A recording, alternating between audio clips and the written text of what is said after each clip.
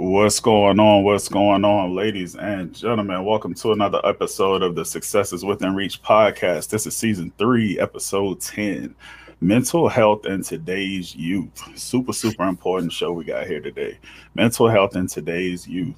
I have two outstanding guests gracing the stage with me here today. We have Ms. Danny Parks. She's a mental health advocate, a youth empowerment coach, has an awesome program for the young ladies out there. And we have Ms. Christina Leslie joining us again, a qualified mental health professional. Every time she comes, she gives us great tips, that we can use in improving our mental health and mental stability. So today, we're going to focus on the upcoming generation and see if we can find ways as adults to help out our youth, because a lot of them are struggling and going through things out here and feel like they have no one to talk to, and they resort to some of the most unimaginable things. So before we get started, for those that are new to the podcast, I'm going to give you all a chance to introduce yourselves and let them know a little bit about yourself. Whoever wants to start first. Okay, I'll start first. I'm Christina Leslie. I'm a licensed professional counselor. I'm also certified in telemental health. And I also have a private practice here in New Orleans, but I service the whole Louisiana state. Not only do I have a private practice, I'm also an elementary school counselor for pre-K through 8th grade here in New Orleans. And so I juggle those two jobs as well as my 11-year-old son. So I'm glad I'm here on your podcast today. Thank you. And Danny? All right, my name is Danny Parks. I'm a mental health advocate. I go around talking about suicide awareness and prevention, depression, stemming from my own experience with both, as well as bipolar disorder. I'm also a brand coach, so I coach people with their brands and businesses, and that's about it. Manage all that plus a 13-year-old. All right. So much because we deal with it at home.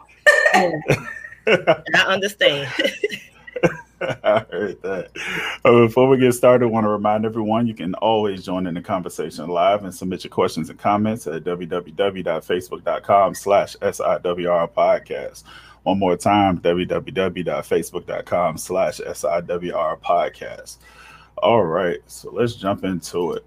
What are some of the most common mental and emotional health issues that you see our youth face in today's world? From where I stand, I see a lot of kids dealing with anxiety that stems from peer pressure. It stems from schooling. We have a lot of kids here who have such a strong anxiety symptoms just through testing. So anxiety with testing, anxiety with their peers, and then also a little, bullying, anxiety coming back to school after we've been in lockdown. So that's mostly what I'm seeing. And then everything else stems from that, like depression and everything. Yeah, on my standpoint, I see it closely on a day-to-day basis. And it stems from, believe it or not, from kindergarten on up to our 8th graders that I do service. So, it's a lot of depression, grief, especially with COVID that, continues to happen, and senseless crimes that happen in our city here in New Orleans. Peer pressure, social media is a big issue that I'm experiencing a lot with our youth currently. And Excuse me. And then also like the anxieties, like Diana said, with test taking. Here we have a state test called LEAP. So we're getting them prepared for that. But I know a lot of kids suffer from anxiety due to testing and just going into the transition in high school. And then also just dealing with growing up, because a lot of these kids are raising themselves. And so just putting a lot of pressure on themselves to keep it together for them, not being able to be kids themselves and taking care of home and being at school. Right. Man, like it's just to hear you say kindergarten, it's just heartbreaking to know that there are kids that young Hmm. that are in need of some type of help, and unfortunately I feel like a lot of kids, especially the younger they are, people just pass them off as bad kids, like Hmm. not realizing there's a mental or an emotional health need there. It's not that they're just acting out for no reason. They're crying out for help, but they don't know Hmm. how to truly ask for it. So I'll pivot to ask this: what are some sure signs that we as adults, whether it's at school, at home, out, on the playground, those of us that coach, what are some signs that we can look for in our young people to see that they may be struggling with their mental or emotional stability? I mean, I think an easy way that you can try to see what's going on is to look at their activities of daily living. So if you see things a little bit off, whether it's off in a good way, and sometimes it can be a good way, and it could be a bad way. And I'm saying a good way, they might pull off a facade of saying, I'm good, I'm great, I'm overly joyous, and I'm happy. But deep down inside, there are some things that's going on. And so not only look at one extreme, but look at the other one as well. You can look at how they're doing in school, how they're doing with relationships at home with their parents, their siblings. Are they more aggressive? Are they more isolated? Look at those things. Do they tend to isolate and kind of, be by themselves a lot of the times? Are they not into their extracurricular activities like they used to be? So if they did karate or cheerleading, or the debate team, are they not going to practice? Are they not as enthused as they used to be? So look for those signs, as well as their sleep. A lot of kids these days probably work off of 2 hours of sleep. I don't know how they do it, but they do it. But in the Right. long run, it does affect them. So look at, are they sleeping too much? Are they not sleeping at all? And then also how they eat as well. Are they not eating? Are they eating too much? And look for different things of that nature. It doesn't necessarily have to be things of, they might verbally tell you what's going on, but look at those small signs that might lead to seeing if there's actually things that's going on with them. Mhm. That's good. Everything that you said, like I look for those things within my daughter too, especially about the sleep and the nutrition. Whenever she has a bad day at school, the first thing I'm like, "What time did you go to bed? Did you eat breakfast this morning?" Because she Mm. likes to eat breakfast at school, so Mhm. my food at home isn't good enough for her. But when I ask her, when she's had a bad day, she tells me she didn't eat breakfast and she didn't get enough sleep, and that really impacts her Mhm. behavior immediately, especially in the mornings. And then also just about the interest. That's what I noticed a lot too. Kids who are always active and all of a sudden they're starting to seclude themselves.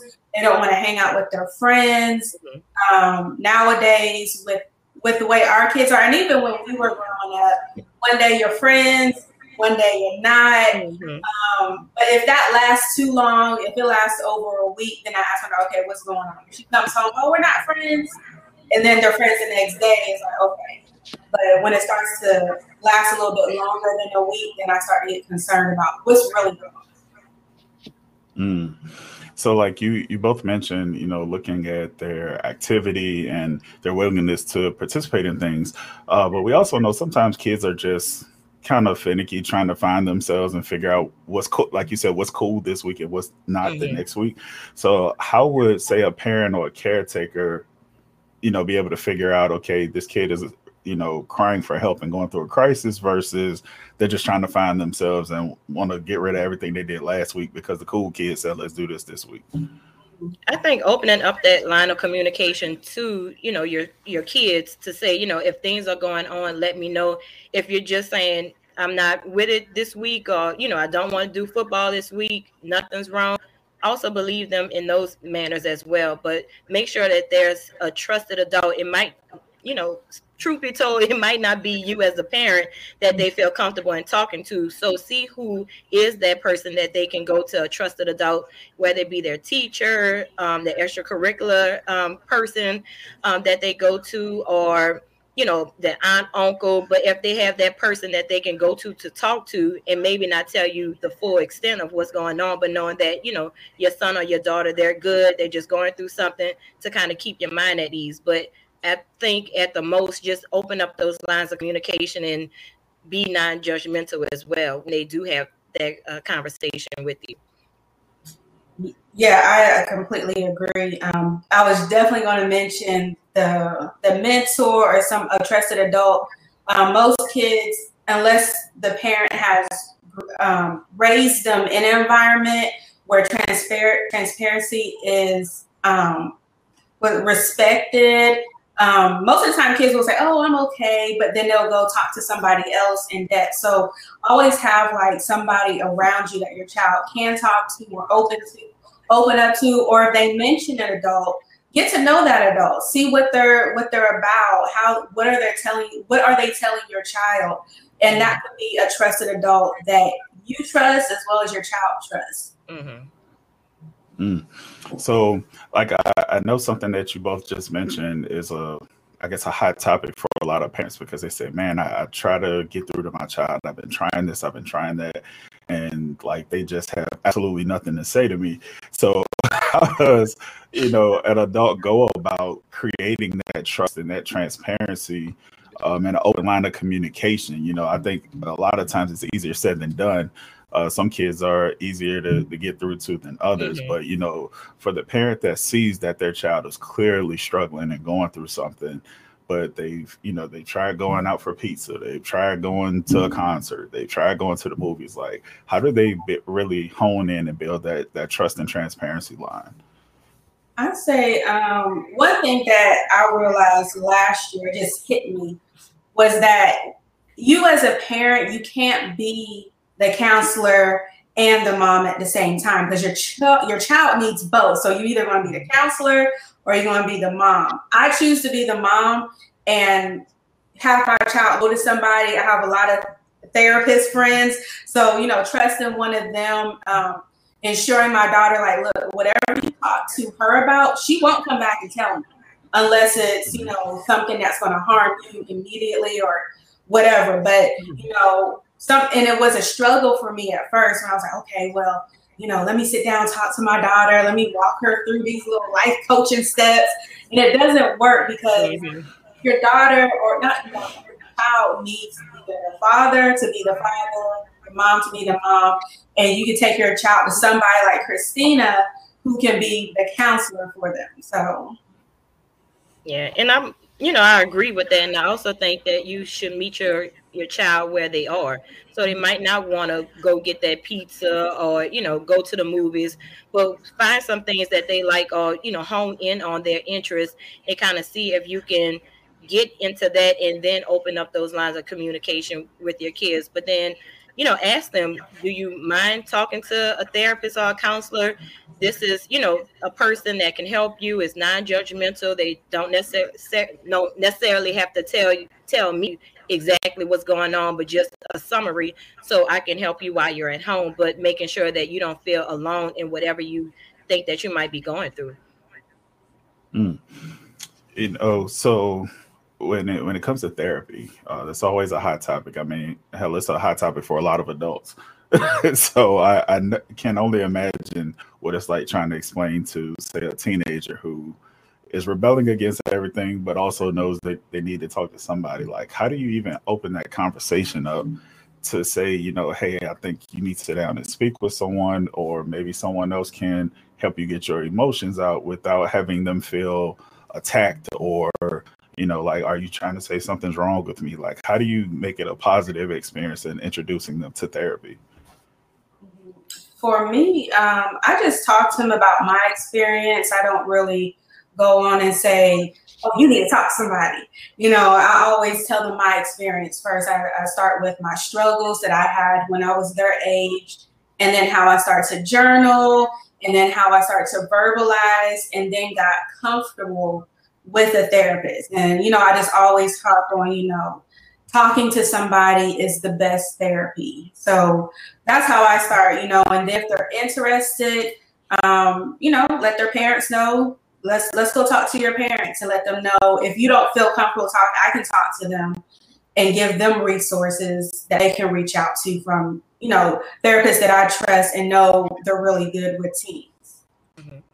And what I do when I'm in a situation where I'm basically introducing like mental health illnesses with my students and with their parents, I kind of justify or acknowledge the fact that this is a breaking point at this point in time. We see that there's a problem and there's resources out there to help not only your child, but to help you as well to support your child.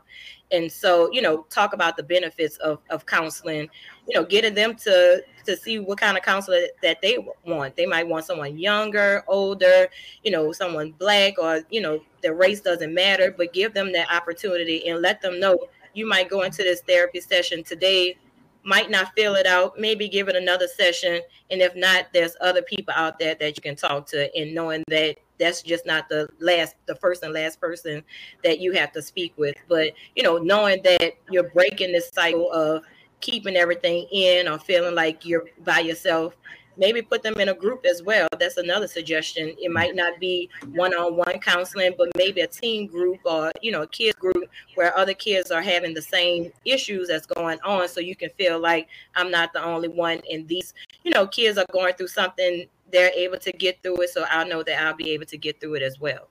Mm-hmm. And just to piggyback off what Christina said, one thing that I think the parents, we really have to talk to the parents about therapy and let them know that it should be a preventative type medicine treatment versus reactive or proactive. If you can get your child just so they're healthy, like their mental state is healthy, and then when they run into those problems or issues, they're already comfortable talking about it. We have a mental health ministry for teens at my church.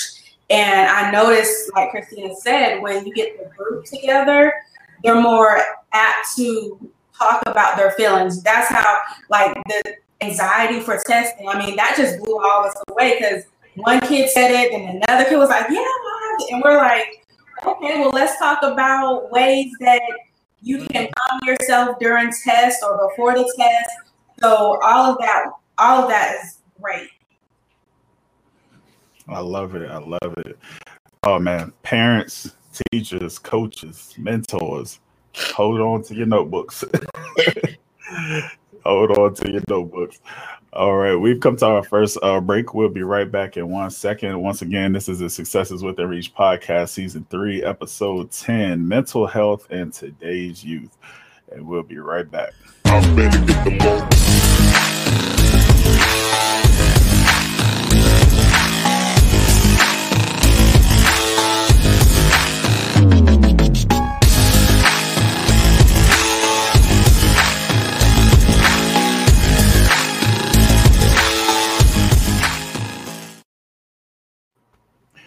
All right, welcome back. Once again, I'm your host, Shannon Smith, and I'm joined here today by Miss Danny Parks and Miss Christina Leslie as we talk about mental health in today's youth. All right, so I want to ask you, from your perspective, are you finding that kids are having more mental health and emotional health crises from triggers at home or from triggers in school and amongst their friends? I think it kind of opens up a Pandora's box. So you might say that, this particular student is getting bullied, and then find out that there's some, things that's going on at home. And now you're trying to service not only the student, but the family as well.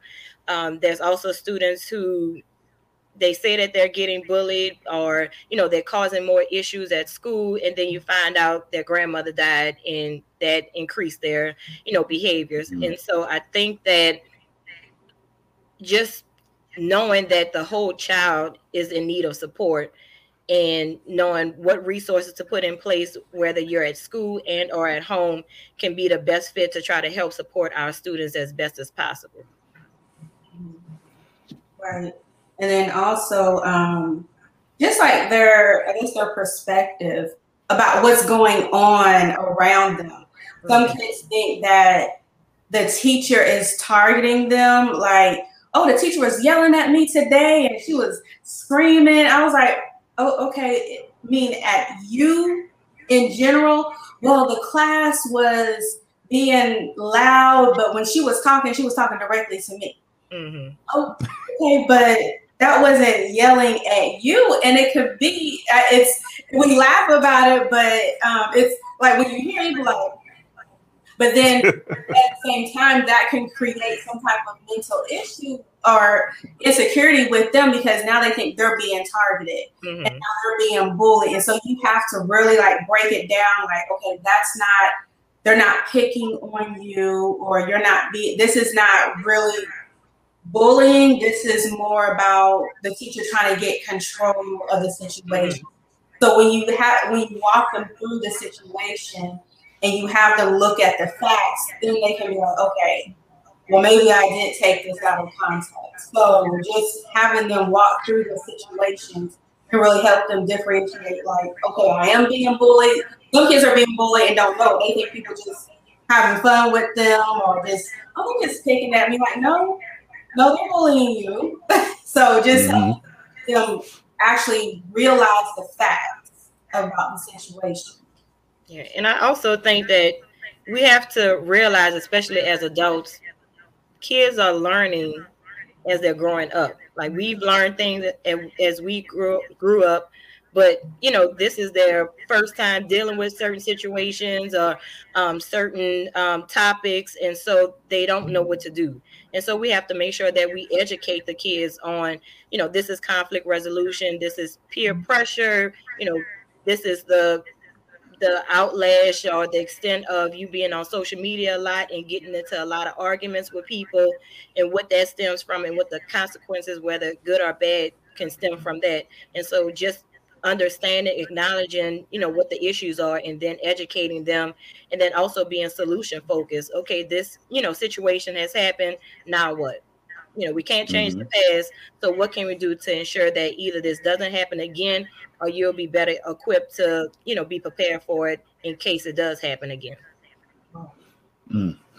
So, on the topic of bullying, bullying here in 2022 is not what it was, say, in the 70s, 80s, or 90s. Maybe not even in the early 2000s. Like, this is bullying on steroids. We see, some issues of it turning into kids throwing hands. You see some of it where it turns into an unfortunate news story, whether the child did something to themselves or they couldn't take the bullying anymore and took it out on everybody in school. Like, what is it going to take? I had one gentleman on another show where we talked about the presence of police in schools versus more mentors and advocates in schools. We talked about, more training for teachers and administrators. Like, what is it going to take to really get a handle on the bullying of today's youth? I mean, I think, continuous education and on the boots training is not necessarily looking at videos and saying, okay, this is bullying, this is what happens when someone is getting bullied. It's, on the boots training on if a kid is saying that they're getting bullied, or a parent is saying that their child is getting bullied, what are the next steps? What are some things we can put in place to ensure that this student is being able to have a comfortable experience while they're, getting their academics? And so we have to make sure that we know that when a child feels like they're getting bullied, it weighs on them mentally. And so with that, you're not going to get the academic outcome that you want. And so that's putting, different laws in place. I just had a presentation with third graders because a child was getting bullied, and just talking to them about, the difference between bullying and teasing and a mean moment. And then also talking about, okay, you're bullying somebody, but these are the consequences that can happen, whether it's, we just call your parents And if it's more extensive, you might, have to go to jail or something like that. I give it to them straight up, because they have to understand that people take this seriously. We have unfortunate situations that happen because of bullying. And so we have to make sure not only do our educators know the importance of that, but the stakeholders as well as the parents in our community to know the ramifications of when someone is getting bullied. And like I said, if your child is coming home and says someone's picking on them or they feel like they're getting bullied, find the policy handbook for your district or for your school system and see what their policy is, and hold that school accountable to make sure that they know that your child is getting bullied. What are the next steps, and making sure you follow up to make sure that they're accountable with that. Yes, and parents, like, you have to be involved in your children's education and their environment at school. I always encourage parents, like, don't wait till there's a problem to get involved at school. Go up there, talk to the admin. I go up there all the time and I be chatting with the admin, getting to know them. They're getting to know me. So if there is an issue, they have no problems calling me and I come in, versus I never go up there. I never talk to the teacher. And then when there's a problem, I'm going up there showing out, yelling at folks, versus sitting down and having a rational conversation with the teachers. And then also the police officers that are there. I don't know if they still call them resource officers. I just call them police officers. Making sure that whoever you're placing in the schools, that one, they have, I wouldn't even say like have a mental health check, but have a mental health check with them. See about their compassion levels. How good are they with children? Because even though they're walking around, with their guns and everything like that, they're also making the children feel comfortable because they're approachable. So if there is a problem, they have no issues going to the resource officer or the principal. So I think that's really important when it comes to having police in the schools. I know we've seen plenty of stories where police officers are tackling kids and manhandling them, and that's not the type of police officer or even person that you want in your school. So definitely checking their background with kids. Mm-hmm. And, for you, Danny, being in, community programs, and Christina, you being in the schools, how do you all get the parents to understand just how big of a problem bullying is? And when somebody brings it to you that it's your child, you need to correct it. We see too many stories of, an unfortunate news story happened, and then they say, well, come to find out this kid had been getting bullied for 5 or 6 months, or they've been picking on this kid since they were in the first grade and they just couldn't take it anymore. It's been 5 years now. And then you'll see the school say, well, we've talked to the parents. I don't know how many times we've suspended the kid. I don't know how many times. Nobody ever did anything about it. Like, how do we start getting parents to understand you have to nip it in the bud when there's a report of your child doing the bullying, because we don't want any more unfortunate news stories? Maybe they need to put in place some type of consequences for the parents. I know in Mississippi, if you skip school and you got caught, your parents would get a fine and they would have to pay it, or they would get in trouble with the law for something you did. So I'm not sure if something's in place for that, but I think parents will take it more seriously when their child's the bully, if those were the type of consequences, because you don't know what's going on. When it's a mental health issue, unless you've actually been through or experienced a mental health issue, you don't know the stress that someone goes through when they're dealing with depression or they're dealing with bullying, or even if they are the bully, you don't know what's going on in their mind. So just making sure that the parents know about therapy, make sure the parents are aware of the signs, and then for the parents to say, oh well, he said something to my daughter and I always tell her to handle, like, no ma'am, there's going to be consequences now. So probably put some in place like that. And it's almost like I said, how their environment is. Like if you're raised in an environment where violence is accepted and the norm, then of course, if your child is going and bullying people, you're going to think that's okay. Mm-hmm. So just it starts with like the whole family needs intervention. Yeah, and I think that, speaking on a school setting, put policies and procedures in place for when those moments happen. So your child that's getting bullied isn't continuously in the same class with the person that's bullying them. Have either, give that child the autonomy of, do you want to move from your homeroom class, or do you want that person that's bullying you to move?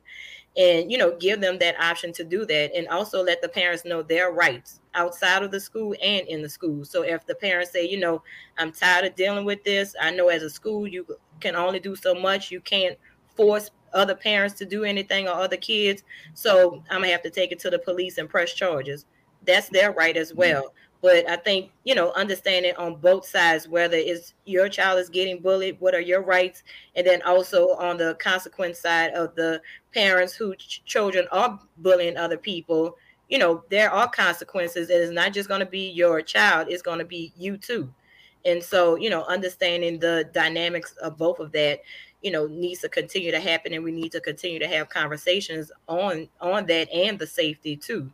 And giving those kids the support that they need to know that they can go to someone and say, I'm getting bullied, and something's going to be done right then and there to help protect them. Mm-hmm. Like when I see a lot of these stories, that's one of the first things that always pops up in my mind. Like, how long has this been going on for this kid to get to this point? And then what did or didn't their parent do about it when they were first told about it? We've seen some videos, on social media, on YouTube, of parents like, all right, enough is enough, and they run up on the school bus, or they come up to the school turned up. They like, we're not doing this no more. Like, I've reported it here, I've reported it there. Nobody's doing anything. All right, point them out to me. Like, like I want to see you right now who it is. I'm like, it shouldn't even go that far. When I'm pulling up in the carpool line, who is it? Point them out. I'm like, no, point them out. Show me who it is. But my daughter, she was in a situation when she was about 4th grade. A little girl was bullying her. And usually when I hear somebody's being bullied, my first thought is, well, what's going on in that kid's house? That's making them lash out on other kids. And so I always tell my daughter, I know this person is being mean to you, but I was like, there's something going on in their house. I was like, so whenever you see them, kill them with kindness. When you see the girl, say, hey, beautiful, just surprise them, catch them off guard. And then I'm a pretty approachable person. So if I see the kids, just in a social situation, I'll go up to them, start talking to them, getting to know them. Even if I know for a fact you mess with my kid, and I'll talk to them not personally, but I'll make sure I have a good conversation with them. Not even about what's going on between my child and them, but just about how they're doing, and getting them to open up and see what the problem is. And I can kind of figure out what's going on depending on what type of bullying they're doing. So if they're calling names and stuff, I was like, well, maybe that's what's going on in their house. So try this tactic, Mm-hmm. So, and that I like, whenever I hear it, that's my first thing. Like, what's going on in their household that's making them lash out? Yeah, like I remember there was about 2, maybe 3 weeks ago, a video that went viral of a parent that met another parent at the bus stop. And was like, I know for a fact the principal called you. I know the teacher called you.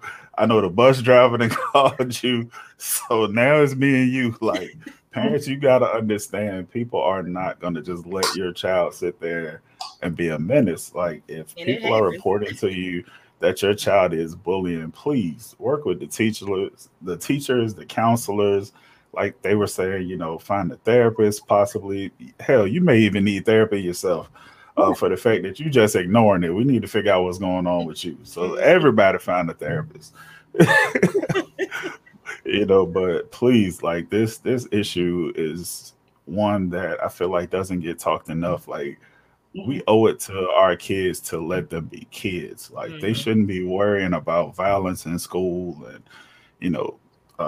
being bullied every day and people taking their food, taking their shoes, or whatever the case may be. Like, let kids be kids. We have to do a better job of as adults, of seeing these signs and jumping on this situation as soon as we see it.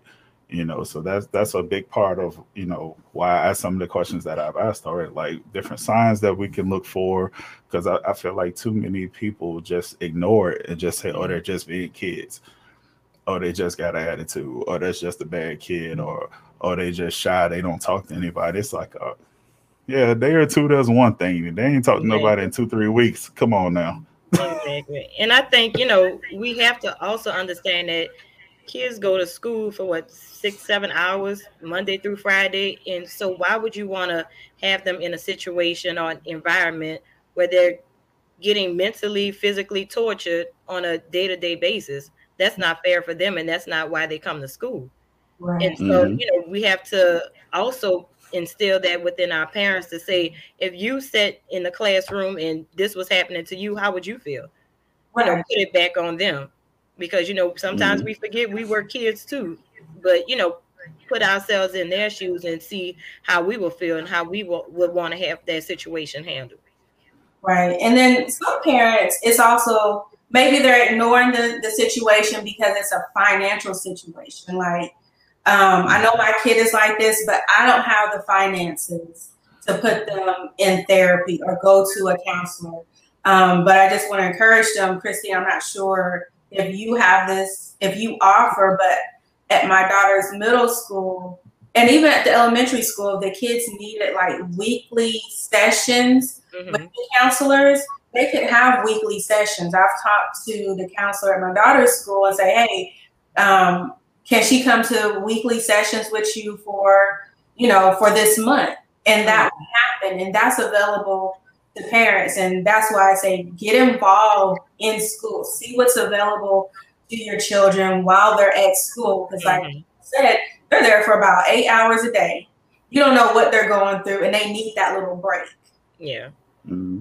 And, some schools, like my school, we have myself, a school counselor. We also have a school social worker. And, other schools have outside agencies that they bring into the schools. And so, like Danny said, go to your schools and see what mental health resources are available, for your kids. Because, especially now, mental health is so big, especially in schools, with social and emotional learning curriculums that they're putting in place and different grants that they have that's solely based off of mental health and social and emotional learning.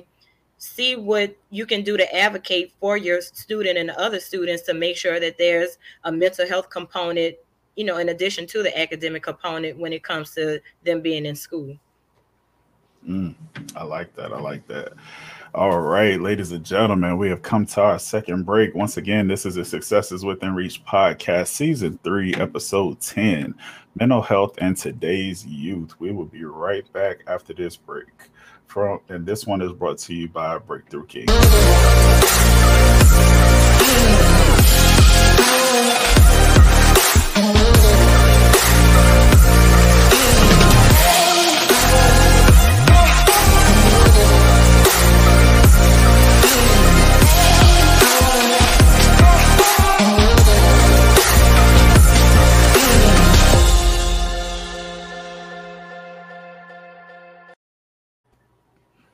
All right, welcome back.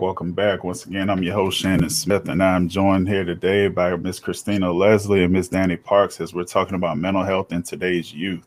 Real quick, we got a comment said, my kids having a counselor at school has really helped them out. Thank you for sharing that. Yeah, most definitely. Like, we got to use the resources that are around us. A lot of people say, oh, I don't know who to turn to. I don't know where to go. school is open every day, Monday through Friday. You know, see what your church has, see what your local YMCA may have, see what social service department may have. Like there are a lot of community resources that are allocating funds and programs to trying to help save our babies out there. Like you just got to do the work. You got to meet people halfway. And the Boys and Girls Club. The Boys and Girls Club is not just an after school. They have so many resources there for the kids. So I encourage everyone, no matter what city you in, find that Boys and Girls Club and get your kid involved. Nice. Yeah, I completely forgot about that one. And they have those everywhere. Yes. Right. All right. So I want to jump into something that, Danny, you actually brought to my attention in a conversation we had a while back, this 988 bill, because at the time I had never even heard of it. So can you explain to our audience what the 988 bill and what impact it has in assisting our youth in their mental health? Sure. So the 988 bill was actually signed into law, I believe, 2020 or 2019 under the Trump administration. So that's one thing that went under the radar that we don't know about. They didn't highlight that, but this is an amazing bill that he signed into law. So basically, every telecom provider has to implement this 3-digit number. 988, it doesn't replace 911, but it does replace you calling 911 for mental health issues. So if you're having a mental health crisis, whether it's suicide ideation, depression, maybe you have a mental disability, if you're having a crisis, you call 988 and they will connect you to a crisis counselor who can help walk you through whatever you're going through and de-escalate the situation. And depending on the things that they have established in your city, if it can't be de-escalated over the phone, they'll send a mobile health crisis team to the home. And if it can't be resolved there, then that team will take you to a crisis center versus the hospital where you're going to be sitting around for hours and hours for a psychiatrist or a counselor to come speak to you. So the 988 is not just about the telecom perspective, but it's a whole wraparound system to help people with mental health issues or disabilities to get the help they need from the people that are trained to do that versus police officers. Some police officers are trained to do what a social worker does, but at the same time, if I'm feeling like I want to kill myself, I don't want to see a police officer walk through my door.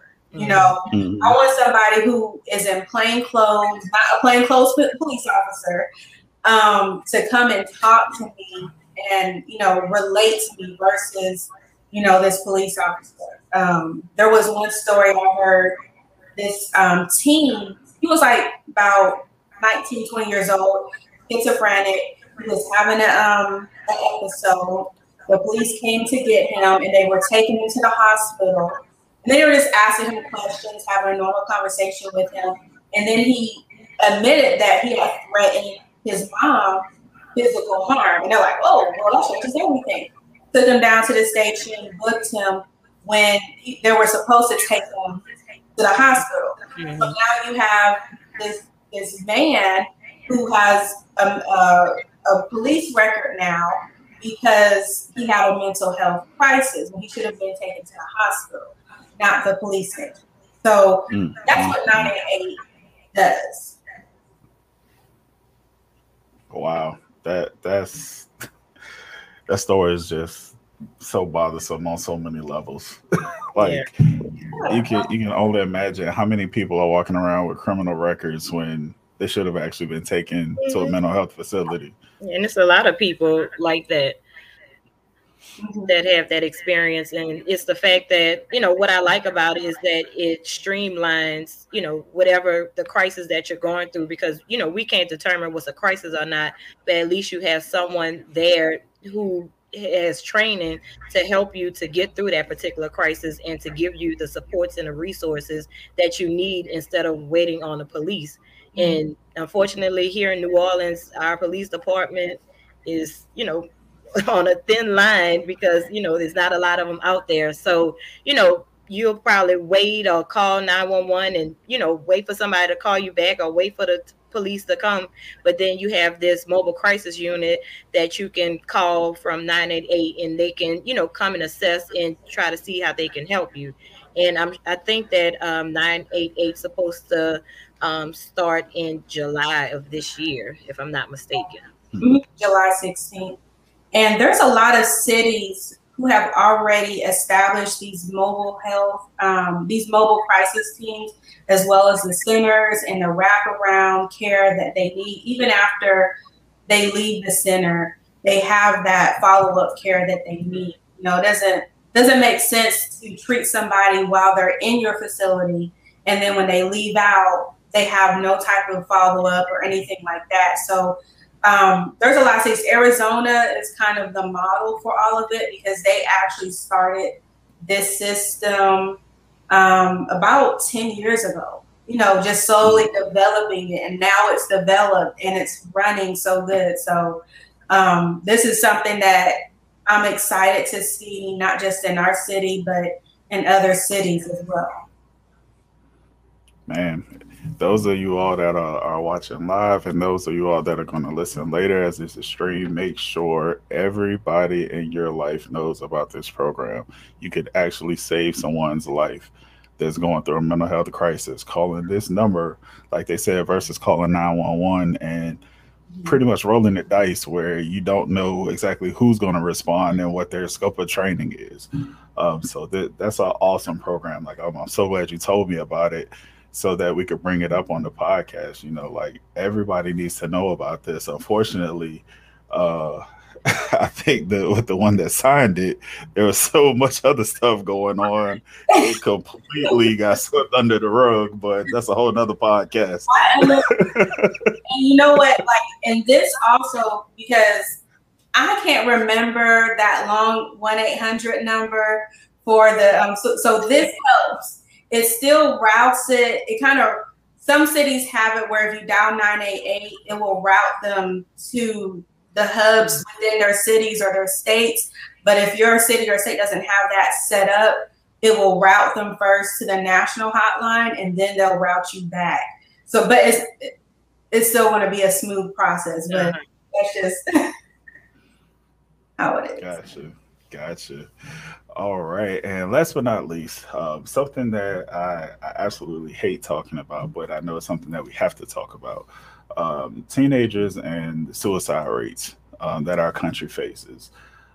It's absolutely chilling when you look at the stats, and especially when you see the news stories of elementary school kids that either committed suicide or attempted suicide.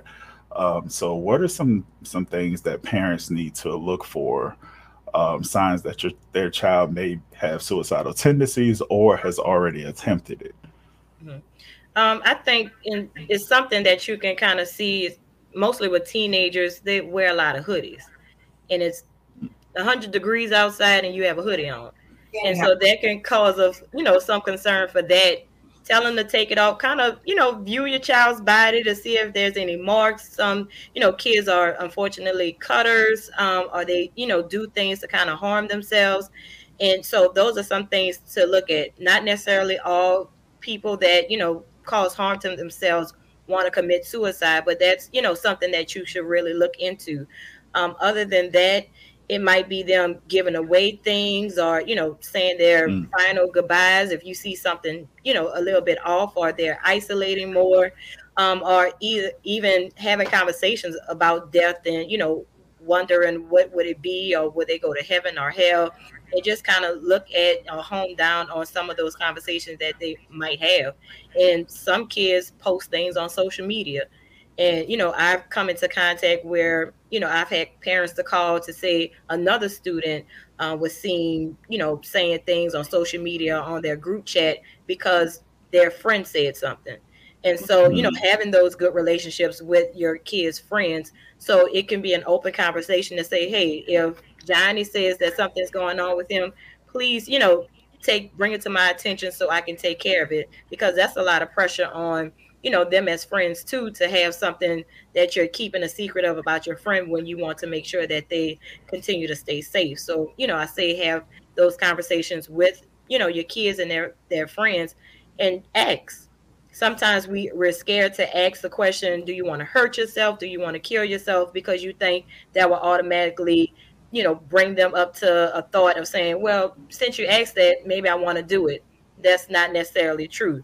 You want to ask, they'll tell you yes or no. Then you also ask if they have a plan. Because some kids have, or, people in general, they might say, yeah, I just think about it, but I'm not going to do anything. And some people actually have a plan on what they want to do. Those are some red flags in some moments where you have to say, okay, let me get this out of, take it not in my hands, but put it into the professionals so I can get my son or daughter some help. Mm-hmm.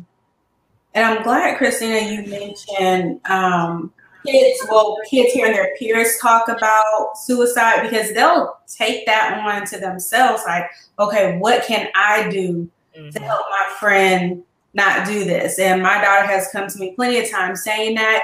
And I say, hey, this is not your battle. You need to go tell an adult, let the principal know, so the principal can call the parents, let them know what's going on.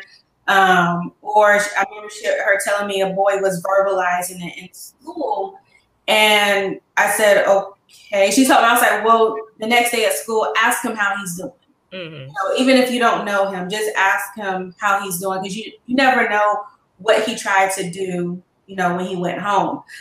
Statistic wise, there's about 1.38 million suicide attempts a year. And that's a lot. And these are just attempts. When I was their age, when I was a teen, I was very suicidal. And my parents had no idea. I was still doing the sports. I was still keeping my grades up. I was one of the teens who wanted to die. Like, I wasn't telling no one. I wasn't trying to give no type of signs so no one could help me. Like, I really wanted to do this, Fortunately, God had different plans and was like, nah, you may try, but this ain't going nowhere. This ain't gonna happen. But I didn't give off no signs until I was about in my young adult years when I finally asked for help. But there are some kids where you just don't know what's going on because they don't show any signs. And those are the ones that you really have to watch. So doing a mental health check with your child every week or at least once a month. How are you doing? What's bothering you at school? How was your day? I always ask my daughter, like, how do you feel? How was your day at school? If they don't say, my rule of thumb is if they don't say good or great, they say, oh, it was okay. All right, well, let's talk about it. Why is it okay? So just going deep like that, or like we said, and a trusted adult. Oh, we have a question from the audience. Says, if they respond with yes, I guess when you ask them, have you ever thought about it or have you been thinking about it, but don't want to go to a hospital, what do we do? Because I've had that situation where, kids say, yes, I do want to hurt myself. I do want to commit suicide, but I don't want to go to the crazy house. I don't want to go to, I don't want to be away from my family. I don't want to go to the hospital. We have to let them know that what they say is serious, and what they say is a cry for help and a cry for some support, but they don't know how to, say it any other way. And so letting them know, you might, we are going to get you an evaluation, even though it might be at a hospital, but they might not necessarily keep you in there. And if they do, it can be for so long, and your family will be there to help support you. And so, making it seem like it's not, and something that they have to be scared of, but the fact that you want to make sure that they get the proper support and help that they need. Another suggestion would be a hospitalization might not be warranted, but maybe you can get a crisis unit on the phone, and they can have a conversation with your child just about what's going on. And you do have to get your parents' consent to do that. So that can be another route. And then also, it can be a situation of reaching out and finding a therapist or, a social worker that specializes in kids and dealing with traumatic experiences or dealing with suicide, so they can best support them as well. Yep, that's good. Man, oh man. It's just one of those things. It's hard to even talk about, but like I said, that you have to. Yeah. We growing up, we had friends that experienced this. Some of us experienced this. It doesn't stop. Every generation deals with it. We just have to find better ways of opening the lines of communication and finding the right tools to help them navigate through it. Um, you know, I can't thank you all enough for the tools and the resources and the advice that you've given on this episode. I urge everybody that's watching, everybody that's listening, streaming it. If you have any questions, if you're struggling, don't know where to start on Google, please reach out to both of these ladies, whether it's on their website or through social media. I'm sure they can give you a bevy of resources and tools and a good starting point. But you have to do something. The first time you see a sign, the first time your gut tells you something isn't right, like, we owe it to our young people to do something, because sometimes they have no clue what to do. And they just need you to give them a starting point. Before we get out of here, I want to give both of you an opportunity to let people know where they can find you on social media and where they can find you on the internet. Okay, well, you can find me on Instagram, Facebook, LinkedIn, and Twitter. And also, if you're in the Baton Rouge area, I'm doing a speaking event with my sorors, Delta Sigma Theta. We have an event coming up on Saturday, so that's also posted on my social media as well, if you want to come out and enjoy that health fair. Okay. And then with me, you can reach me on Facebook at Danny Parks. I'm on IG at IM_Danny Parks. I'm on LinkedIn at Danny Parks. You can go to my website at IamDannyParks.com. If you're having any type of issues, mental health issues, I'm here to lend you my ear and listen and help you in any way that I can. Yes. And please don't be afraid to ask any kind of questions on, Instagram or Facebook. You can send me a message. If you say, hey, I'm just trying to find a therapist in my area within the country. I've done it before. I've helped people, just try to navigate through that process.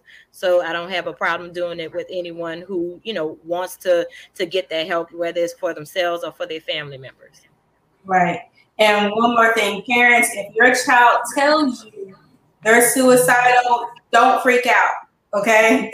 Yes. Stay calm and just listen to them talk, and then you can see what type of help that they need. But definitely don't freak out, don't yell, don't scream. Why are you doing this? Just let them talk and tell you what's going on. Listen. That's the most important thing. We want our kids to listen to us. We have to make sure we listen to them as well. No doubt. I love it. I love it. All right, ladies and gentlemen, we have come to the part of the show where I'll leave you with this week's Mind Shift moment. This clip that we have for this week's Mind Shift moment comes from none other than Mr. Steve Harvey, and here it is.